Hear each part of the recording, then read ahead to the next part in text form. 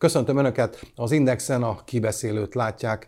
Ezúttal egy tanulmánykötetről fogunk beszélgetni az egyik szerkesztőjével, Andor László volt uniós biztossal, és azért érdekes ez a tanulmánykötet, több mint 20 szerző írt bele jobbnál jobb dolgozatokat, mert elsőként vagy először foglalja össze gyakorlatilag azt, hogy milyen hatása van az elmúlt egy-másfél esztendőnek, mármint az ukrajnai háborúnak, Európára, az Európai Unióra, mi és hogyan változott meg közvetlen környezetünkben.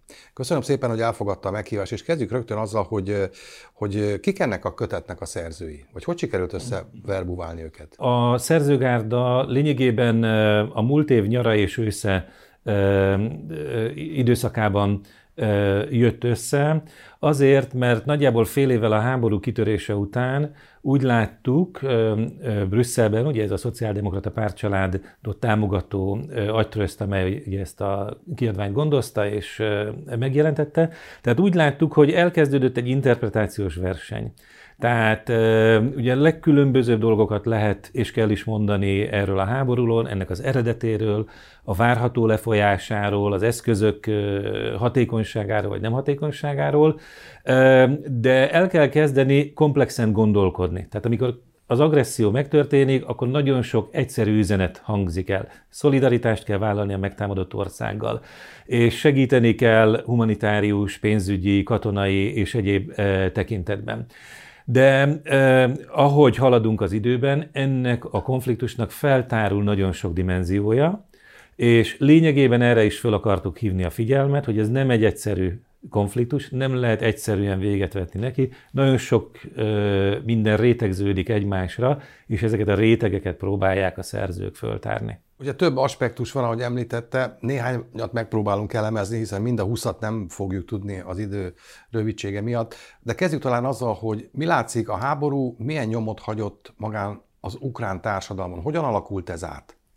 Hát azért örülök, hogy ezzel a témával kezdjük, mert ez az egyik olyan terület, ami nagyon kevés figyelem irányul. Tehát nagyon sokan nézik a frontvonalat, hogy mi történik, melyik falut vagy várost foglalja el éppen valaki, de az, hogy hogyan alakul át az ukrán gazdaság, társadalom és a belpolitika, ezt nagyon kevesen elemzik, és erre több fejezetet szenteltünk valóban. Én azt gondolom, hogy azt kell hangsúlyozni, hogy az ukrán gazdaság, de tulajdonképpen a társadalom is egyfajta válságban volt már a háborút megelőzően. Tehát nem volt egy olyan pályán, amit virágzónak lehetne nevezni, és harmonikusnak. Ugye a gazdaságot és a társadalmat is, és jelentős részben a politikát az úgynevezett oligarchák uralták. Különböző oligarcha egyének és csoportok, az ország különböző régióit, a gazdaság különböző ágazatait képviselő szereplők. És emiatt... Bocsánat, de tegyük hozzá, hogy Ukrajna volt azért a háború kitörése előtt Európa egyik legkorruptabb országa is. Igen, nyilván ezekről a helyekről nehéz elmozdulni, tehát nem 5 perc, míg megváltoznak azok a gazdasági és társadalmi mechanizmusok, amelyek miatt besorolják az egyes országokat ide vagy oda. Tulajdonképpen ezért hangsúlyozzák mindig az Európai Unióval folytatott párbeszéd során is, hogy milyen fontos az, hogy ezt a jellegzetességet levetkőzni, és az ország hagyja mögött. De nem tudják levetkőzni ezt a jellegzetességet, hogyha nem alakul át a gazdaság szerkezete, beleértve valamennyire a tulajdoni szerkezetet. Tehát tulajdonképpen annak a kicsit kaotikus, oligarchisztikus rendszernek kell valamilyen formában véget vetni, ami gazdaságilag se vezetett sok jóra, hiszen Ukrajna nem volt egy virágzó gazdaság. Nagyon sok, hogy mondjam, megtermelt jövetelmet exportáltak, és valahol máshol bankszámlákon pihentek azok az összegek, ami az ukrán gazdaságból, mezőgazdaságból, iparból, stb. Származó nyereség volt. Az oligarcháknak csökkent a szerepe az elmúlt 1-1,5 év alatt, csökkent a vagyonuk, csökkent a számuk? Tulajdonképpen csökkent a vagyonuk, részben azért, mert a háború lerombolta. Tehát ha lebombáztak ugye bizonyos üzemeket, hogyha földdel egyenlővé tettek különböző infrastruktúrát, hogyha elaknásítottak termőterületeket, akkor nyilván ezeknek az értéke és termelő potenciálja nagyon nagyot esett, és ezek következtében az oligarchák vagyona is valamilyen mértékben zsugorodik. De nem csak erről van szó, hanem arról is, hogy tulajdonképpen az ukrán, mondjuk így nemzetépítés egy új fázisba lépett a háborúval, hiszen ilyenkor mindig valamilyen formában a vezér mögé húz a társadalom, és megpróbál egységet mutatni befelé és kifelé is, és lehet, hogy nem tetszik mindenkinek a hasonlat. Szerintem egy olyasmi játszódik le Ukrajnában, ami Oroszországban lejátszódott Putyin fellépése után. Tehát ugye Oroszország is egy kicsit kaotikus, oligarchisztikus társadalom kezdett lenni a 90-es években, de mi történt? Az, hogy érezték ennek a nemzetbiztonsági kockázatait, és e fölé az oligarcha rendszer fölé épült az a rezsim, amit úgy hívunk, hogy a sziloviki. Tehát ugye ez orosz szó, ez azt jelenti, hogy akik az állam erejét képviselik, ez a biztonsági, hadügyi konglomerátum, ami fölülkerekedik tulajdonképpen az oligarcha rendszeren, és a nemzeti egységet és működőképességet megpróbálja létrehozni. Tehát a háború tulajdonképpen ezt már szerintem létrehozta, tehát az oligarchák, Poroshenko, stb. Muszáj alárendelődjenek ugye ennek a rendszernek a honvédelmi erőfeszítés következtében is, és várhatóan egy új, mondjuk így békeidőszakban, hogyha ez bekövetkezik valamikor, akkor már nem fogják tudni visszanyerni azt a szerepüket, ami korábban volt. Hogyan alakítja ez át az ukrán belpolitikát? A háborúról rengeteg szó esik, naponta beszél, videóüzenetet küld Zelenszky az embereknek, de mi történik? Van egyáltalán belpolitika? Néha felröppen az, hogy ősszel választások lesznek. Fenn kell tartani Zelenszkynek a demokratikusan kormányzó elnök képét, vagy pedig egy háborús időszakban ilyesmire nincsen szükség? Igen, tehát háborús időszakban rendkívüli állapot van, hadiállapot van. Tehát ennek következtében a belpolitika nem úgy működik, mint békeidőben. Ugye nagyon sokszor elmondják különféle elemzésekben, politikai beszédekben, hogy Ukrajna a demokráciát védi szemben az autokrata Oroszországgal, és az európai értékeket vallja, de ez egy háború idején nem tud megmutatkozni, mert nagyon sok politikai párt be van tiltva. A legkülönbözőbb szervezetekben ugye azt nézik, hogy na ki az, aki vajon esetleg orosz szimpátiával rendelkezik. Nagyon sok eljárás folyik olyanokkal szemben, akik a korábban megszállt területeken például együttműködtek a megszálló oroszokkal, és ezt utólag most valamilyen eljárás alá vonják. Tehát ez nagyon nagy szám, nem akarok improvizálni, de ez egy jelentős dolog. Ugye láttuk, mi zajlik az egyházak területén. Tehát lényegében egy egyház szakadás megtörténik, és ugye a moszkvai orientációjú egyház ellen a legkülönbözőbb eljárások zajlanak. A szakszervezetek vagyonának egy részét elkobozták. Nagyon sok olyan akció van, ami egy demokráciában nem fordul elő, amire csak azt lehet mondani, hogy a hadiállapot miatt ezek a dolgok megtörténnek, de nyilván, ha egyszer már nem lesz hadiállapot, akkor ezeken túl kell lépni. Ezek azért már megtörténtek a hadiállapot előtt is, mert például a nyelvtörvény és a kisebbségeket sújtó intézkedésekkel azért már előjöttek korábban az ukránok.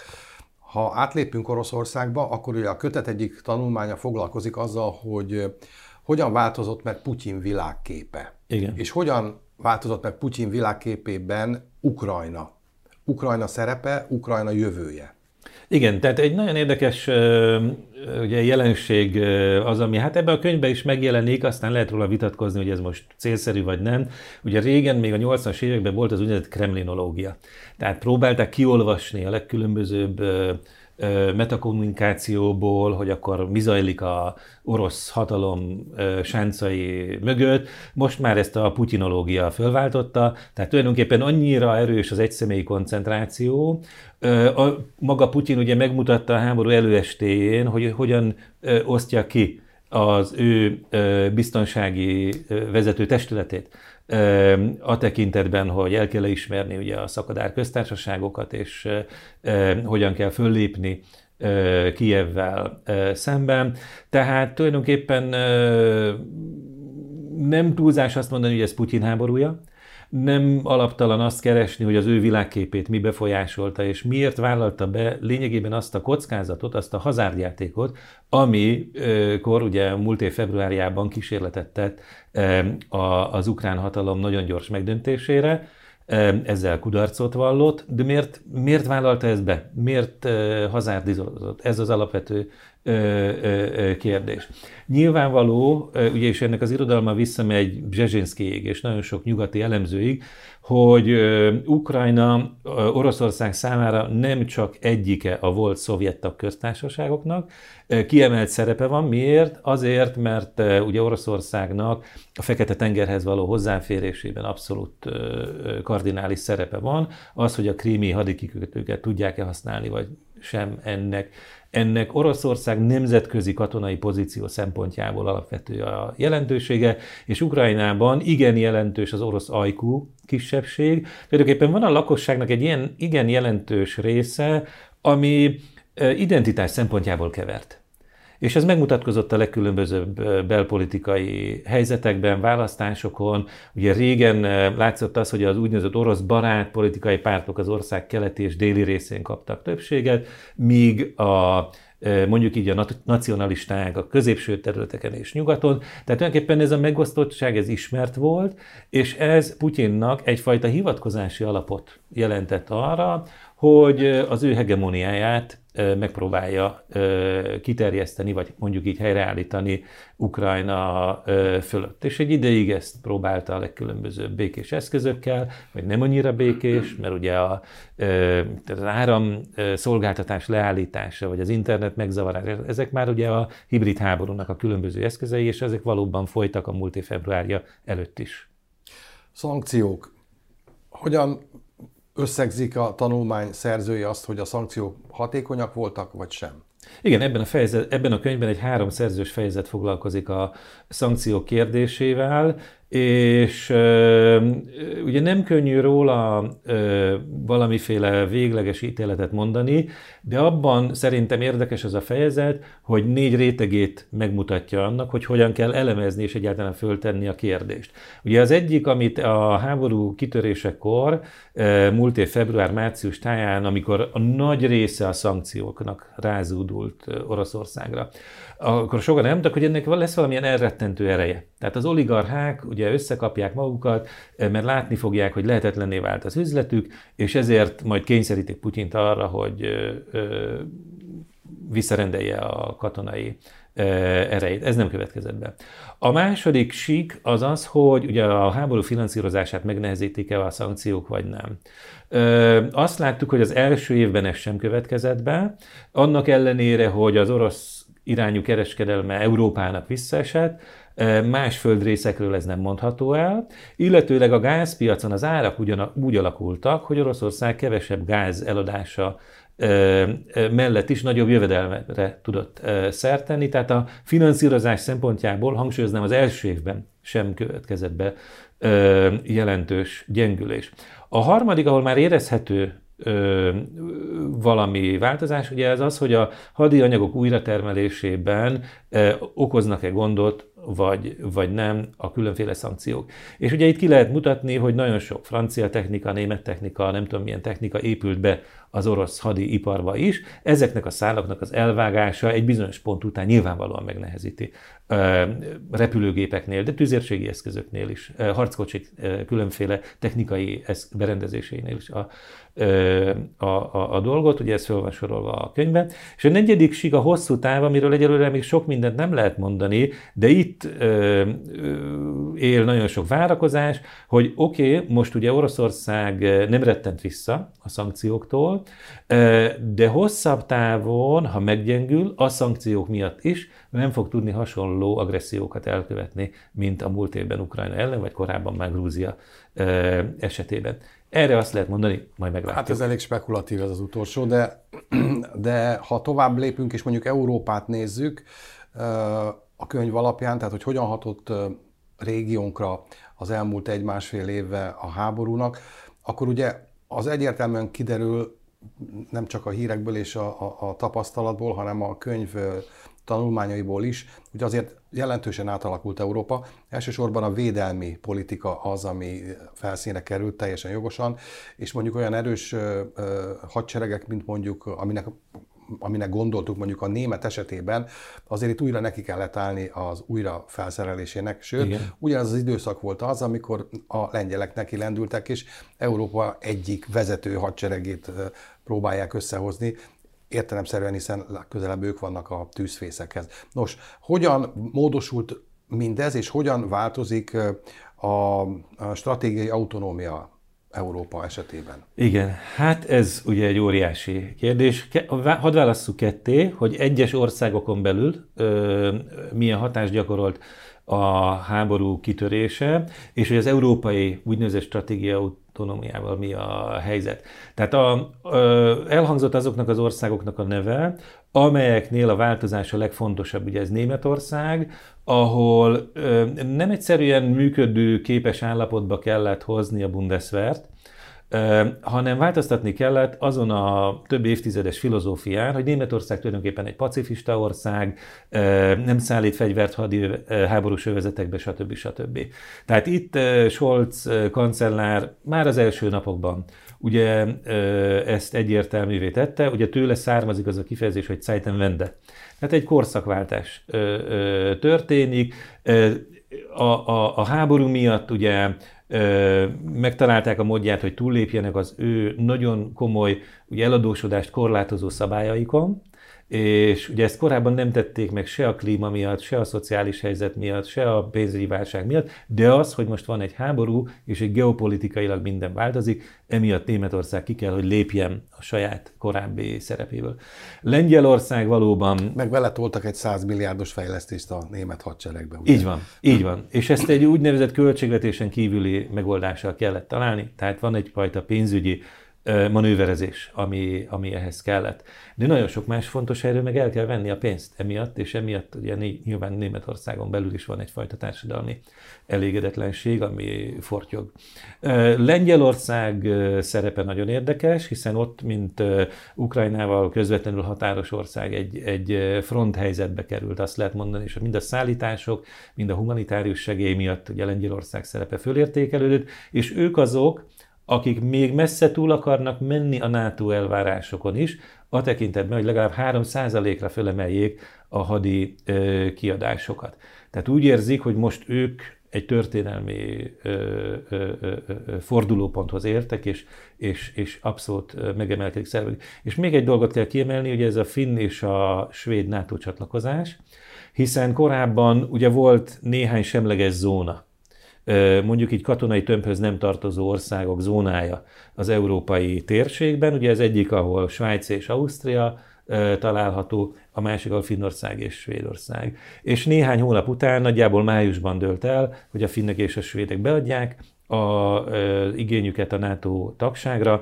Ugye, mint tudjuk, a svéd történet még nem ért véget. A másik pedig a svájci és az osztrák terület, ahol viszont úgy tűnik, hogy ez a kérdés komolyan nem merül föl. Tehát Svájc és Ausztria semlegessége úgy tűnik, hogy hosszabb távon megmarad, legalábbis nem érinti ez a háború jelentősen. És akkor stratégiai autonómia? Igen, a stratégiai autonómia ugye nem egyes tagországok, hanem az Európai Unió szintjén fogalmazódott meg, mint cél az elmúlt időszakban, és tulajdonképpen ugye ennek is volt néhány eleme. Az egyik lényegében az, hogy az Európai Unió, mely gazdaságilag egy óriássá vált a világban, ugye a maga szintjén tudjon részt venni a biztonságpolitikában, válságkezelésben és hasonló dolgokban. Na most ebben úgy tűnik, hogy ugye van egyfajta európai összetartás, tehát azt mondhatnánk, hogy léptünk a stratégiai autonómia felé, de közben Nagy-Britannia kilépett.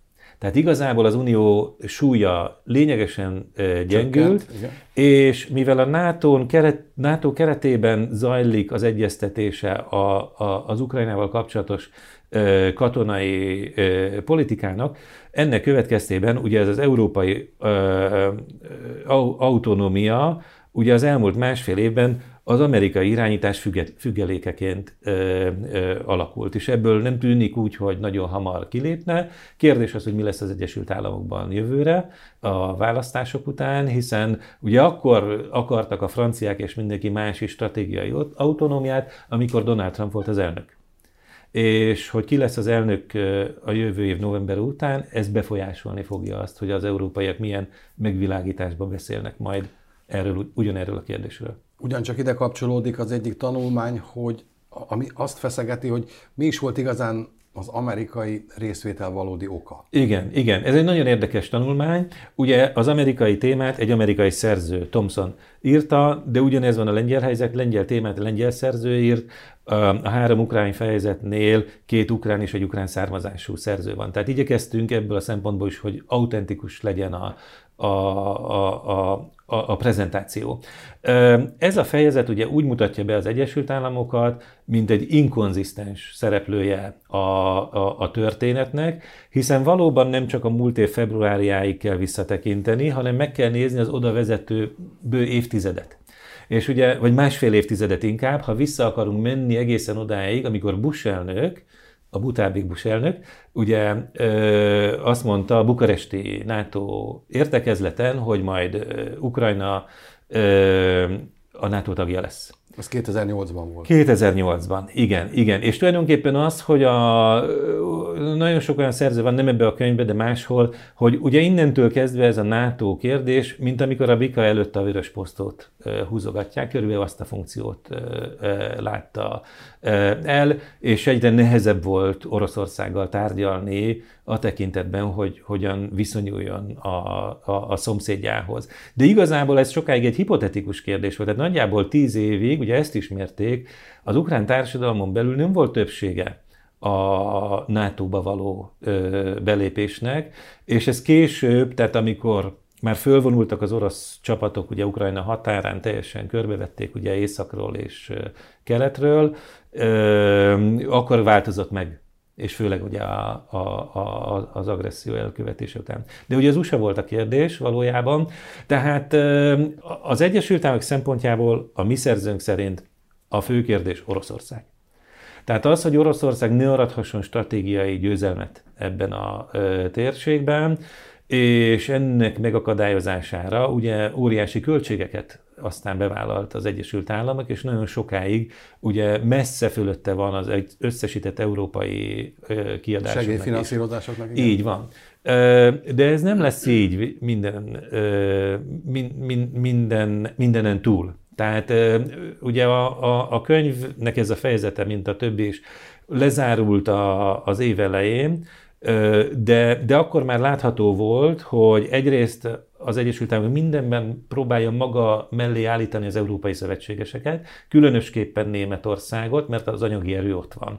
És ott vannak azok a termelő cégek is, amelyek ezt a társtámogatást nyújtani tudják. Tehát fontos volt a németeknek, az amerikaiaknak, hogy együtt meneteljenek az európaiakkal, és maguk mellé húzzák Németországot, mint finanszírozót és katonai erővel támogató országot, azért, mert nem lehet tudni, hogy amerikai meddig tud benne maradni ebben. Tehát Obama támogatta az ukránokat, de nem akart háborút, és nem akarta minden áron támogatni Ukrajnát. Donald Trump, nagyon jól tudjuk, hogy elég sokat kártyázott Moszkva irányába is, és igazából nagyon hűvös volt a viszonya az ukrán vezetéssel. És Joe Biden más, beleállt ebbe a konfliktusba, ugye kivonták az erőket Afganisztánból azért, hogy oda tudjanak koncentrálni Ukrajnára, de a legfontosabb távlati céljuk mégiscsak Kína. Tehát tulajdonképpen az ukrán háborúban való részvételüket is, ha tetszik, elkezdhetik majd visszafogni, amennyiben át akarják helyezni a súlypontot megint csak Kelet-Ázsiára. De katonailag vagy gazdaságilag? Katonailag is. Az oroszok esetében ez ugye egyértelműen egy háborús, háttérben folyó háborús támogatás. Igen. De Kína esetében erről még szerencsére nincsen szó, csak arról, hogy van egyfajta nagy geopolitikai versenyfutás. Igen, ugye nagyon sokat Németországok szokták bírálni, hogy mennyire húzódozik, és lassan születnek meg döntések, de nézzük meg az Egyesült Államokat. Ugye ott is már több mint egy éve, amikor a HIMARS vetőket ugye leszállították Ukrajnának, ugye dönteni kellett, hogy a kisebb hatósugarú vagy a nagyobb hatósugarú rakétákkal szerelik ezt föl. Tehát ugyanúgy ugye az amerikaiak visszafogottak voltak, mint a németek, mert nem akartak eszkalációt minden mennyiségben, és nem akartak a végsőgig elmenni. Nem akarták azt sem, hogy Oroszország hirtelen ugye nagyobb támogatással, még nagyobb erőbevetéssel válaszoljon. Tehát ugyanúgy, mint a németeknél, az amerikaiaknál is megfigyelhető az, hogy fokozatosan adagolnak mindent, és benne van a pakliba egyszerre két dolog. Az egyik az, hogy ha kell, akkor többet nyújtunk, kazettás bombák, nagyobb hatósugarú rakéták, stb. Vagy megpróbáljuk egy kicsit visszafogni a dolgokat, amennyiben remény mutatkozik arra, hogy maga Ukrajna próbálna esetleg egy fegyverszünet irányába araszolni. Azzal kezdte ezt a választ, hogy az elemző szerint az amerikaiak célja az, hogy stratégiailag meggyöngítsék ebben a háborúban Oroszországot. Így van. Ugye ez mind katonai, mind pedig gazdasági szempontból igaz? Ez a feltételezés? Azt gondolom, igen. És ugye nézzünk egy közelmúltbeli fejleményt, ami igazolja ezt. Ugye itt volt egy nagyon rövid katonai akció Azerbajdzsán és Örményország között. Egy más szituációban, ha nincs az ukrajnai háború, Oroszország föllépett volna, és valamilyen formában vagy megakadályozza ezt, vagy segít az örményeknek. De ez nem történt meg. Tehát ugye tulajdonképpen ilyen helyzetből sok lesz majd a jövőben, ahol azt gondoljuk, hogy Oroszország Afrikában, Közel-Keleten esetleg belépett volna, vagy föllépett volna, de nem történik meg, mert Oroszország meggyengült a fegyverzetét és a személyi állományát tekintve is, nem is beszélve ugye a Wagner csoportnak a felszámolásáról. És a gazdasági is ugye azt gondolom ugyanerről szól, hogy ugye Oroszország, szokták mondani, hogy a Mengyelejev táblázat tárháza, tehát nagyon sok olyan ok léphet föl, ahol Oroszországot nyilván egy másfajta szerepre rá lehet kényszeríteni, ha lényegesen meggyengül a nemzetközi gazdasági munkamegosztásban. A beszélgetés vége fele még két téma, talán a legfontosabbak, de ha lehet, akkor próbáljunk tömören koncentrálni erre. Az egyik az, hogy milyen lehetséges kimenetele van a háborúnak, a másik pedig a majdani, jövőbeni Ukrajna újjáépítése. Röviden, ugye a béke abban az értelemben nem áll küszöbön, hogy a két fél megállapodna egymással, mert olyan antagonisztikusan fogalmazták meg a háborús céljaikat, hogy... Ebből arcvesztés nélkül egyik sem igen, tud tehát szinte kizárt, hogy rövid távon azt mondják, hogy na, akkor békét kötünk. Hogy egy fegyverszünet lehetséges-e, amikor azt mondják, hogy rövid távon, és aztán majd ebből hosszú táv lesz, elhallgatnak a fegyverek, és egy választóvonal mentén egy ideig legalábbis nem harcolnak tovább, ez elképzelhető, de ennek ugye legalább hallgatólagosan, nagyon hosszú távúnak és stabilnak kell lenni ahhoz, hogy bármiféle újjáépítésről beszéljünk.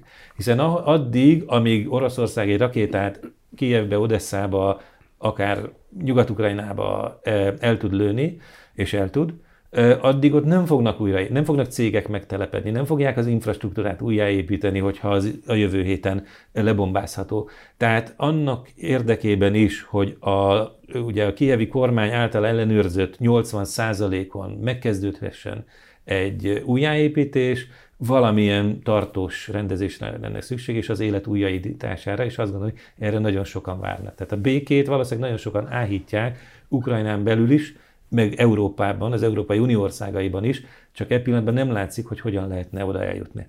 Andor László, köszönöm szépen. Önöknek pedig köszönöm, hogy velünk tartottak, a kibeszélőt látták, viszontlátásra.